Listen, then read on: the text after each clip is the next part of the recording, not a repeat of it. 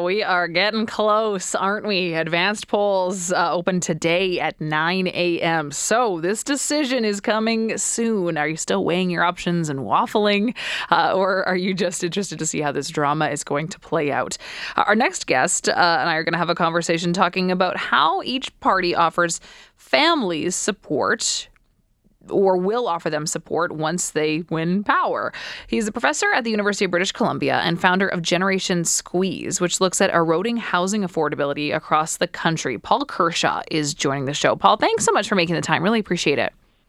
Thanks so much for having me. So, Paul, Generation Squeeze did a bunch of research looking at how each party, the UCP and the NDP, are going to try to help families with kids or families about to have kids during this election. The most significant, or a big significant promise from both parties, is money for the $10 a day childcare. But can you clarify that a little bit, what your research saw? Because I thought that this was something that came from the federal government. Brilliant. Yeah. So a lot of the talk about affordability so far in the election has been around, freezing gas fuel taxes or energy bills or insurance and whatnot. Those all matter for affordability. But a month's worth of childcare can often, be equivalent to the savings that those kinds of policies will deliver. So we were looking at the degree to which the UCP and the NDP were promising other important things for families raising young kids. They both do refer to $10 a day childcare. You're absolutely right. The bulk of that money comes from the federal government. And I think that's actually especially interesting for the UCP with its Sovereignty Act and whatnot, that the biggest thing it's really doing for families is relying on Justin Trudeau's government to deliver the funds. The NDP will kick in an extra $1 billion on top of what the federal government will be sending over to accelerate the implementation of the $10 a day plan. So on that front, the NDP is a little bit ahead of the UCP. So, okay, there's at least that campaign point that both of them are championing. Is there anything else that either party is really suggesting that they're going to do to help families? Well, specifically with regards to family policy, you might have looked like, is either party promising to make our parental leave system better? And both of them are quiet about that. Or coming out of the pandemic, we've learned a lot about work-life balance and, the pros and cons from working from home and flex time. Are there any efforts in either party to sort of capture the best of those trends and eliminate the worst parts? And there's no mention of that. I think that probably the next most significant thing to talk about really is sort of the theme of housing more generally, which will be an affordability issue for everyone in the province, and is especially a challenging one often for younger people at the moment that their biological clocks are tick-tocking and they're wanting to start their families. And I think on that front, Edmonton and Alberta more generally has, this two experiences. On the one hand, you have an erosion of affordability over the last many decades. It used to take about 6 years of full-time work to save a 20% down payment on an average home in your province. Now it's taking about 10 years. But by comparison with Ontario and BC, where it takes 22 years, you have this relative advantage. I highlight that because I expected the two parties to be competing over whose vision is better for protecting that Alberta advantage with regards to housing affordability. And neither of them are very strong.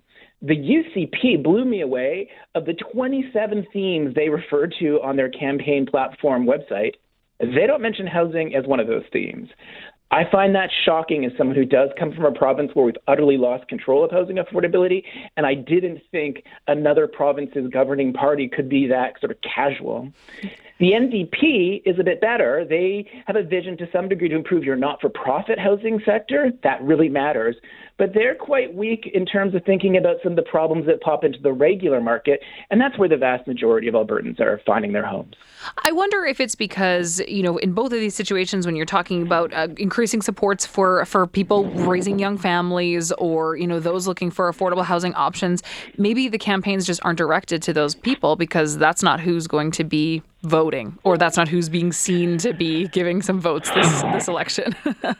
Well, that's a clever observation, and then you make my heart kind of fall and sink. Because I don't want that to be the case. Don't get me wrong. I know. Politics responds to those who organize and show up. And Sure. So that's why Generation Squeeze actually does these analyses of the platforms to try and reduce one reason why people don't cast a vote. Like, I can't make sense of what's different between these parties. So we can tell you on a range of issues from family to housing to climate to budgets. But one thing really did capture my attention on this point that you raised In Alberta, both of your parties are proposing to spend on medical care and education and social services so much more generously for those over 65 by comparison with those under 45, the generations raising young kids. And the gaps that both of the parties are proposing are much larger than what you would find in BC or Ontario. And so you're right, both of these parties are disproportionately courting an older vote if you can judge who they're most interested in prioritizing by where they're spending most of their money. You talk a little bit in your research about comparing Canada to other countries and how the average Canadian employee works 300 hours more each year than someone in a European country like Germany or in Denmark. So, when we kind of compare those situations, you really see that there is a big gap here that really does need to be addressed in terms of lending more support to those raising families. I mean, this isn't an imagined problem, Paul. No, 300 more hours, that's like 8 weeks of additional work over the calendar year to earn roughly equivalent incomes as in those other places. And, that to some degree in Canada, we still have these employment norms that come out of the Second World War, where then we were assuming there'd be one breadwinner and one person staying at home. It didn't really ever play out quite like that, but we sort of had this one earner family in mind. But if you flash forward to today, we have so many more dual earner households and lone parents who are in the labor market, and that's because the cost of housing has largely left what full-time work can pay. And, we have feminism that's driving that as well. But this gap between home prices and local earnings is a real challenge that often is requiring more parental time in the labor market. And that then crowds out time at home. And, I think that Alberta is a family values kind of place. And so I am finding it discouraging at this moment that neither party is really thinking, well, what does that mean other than I can, contain your insurance costs or help you at the pump when you fill up your car. But there's so much more to investing in families so we protect what's sacred, like a healthy home and a healthy childhood.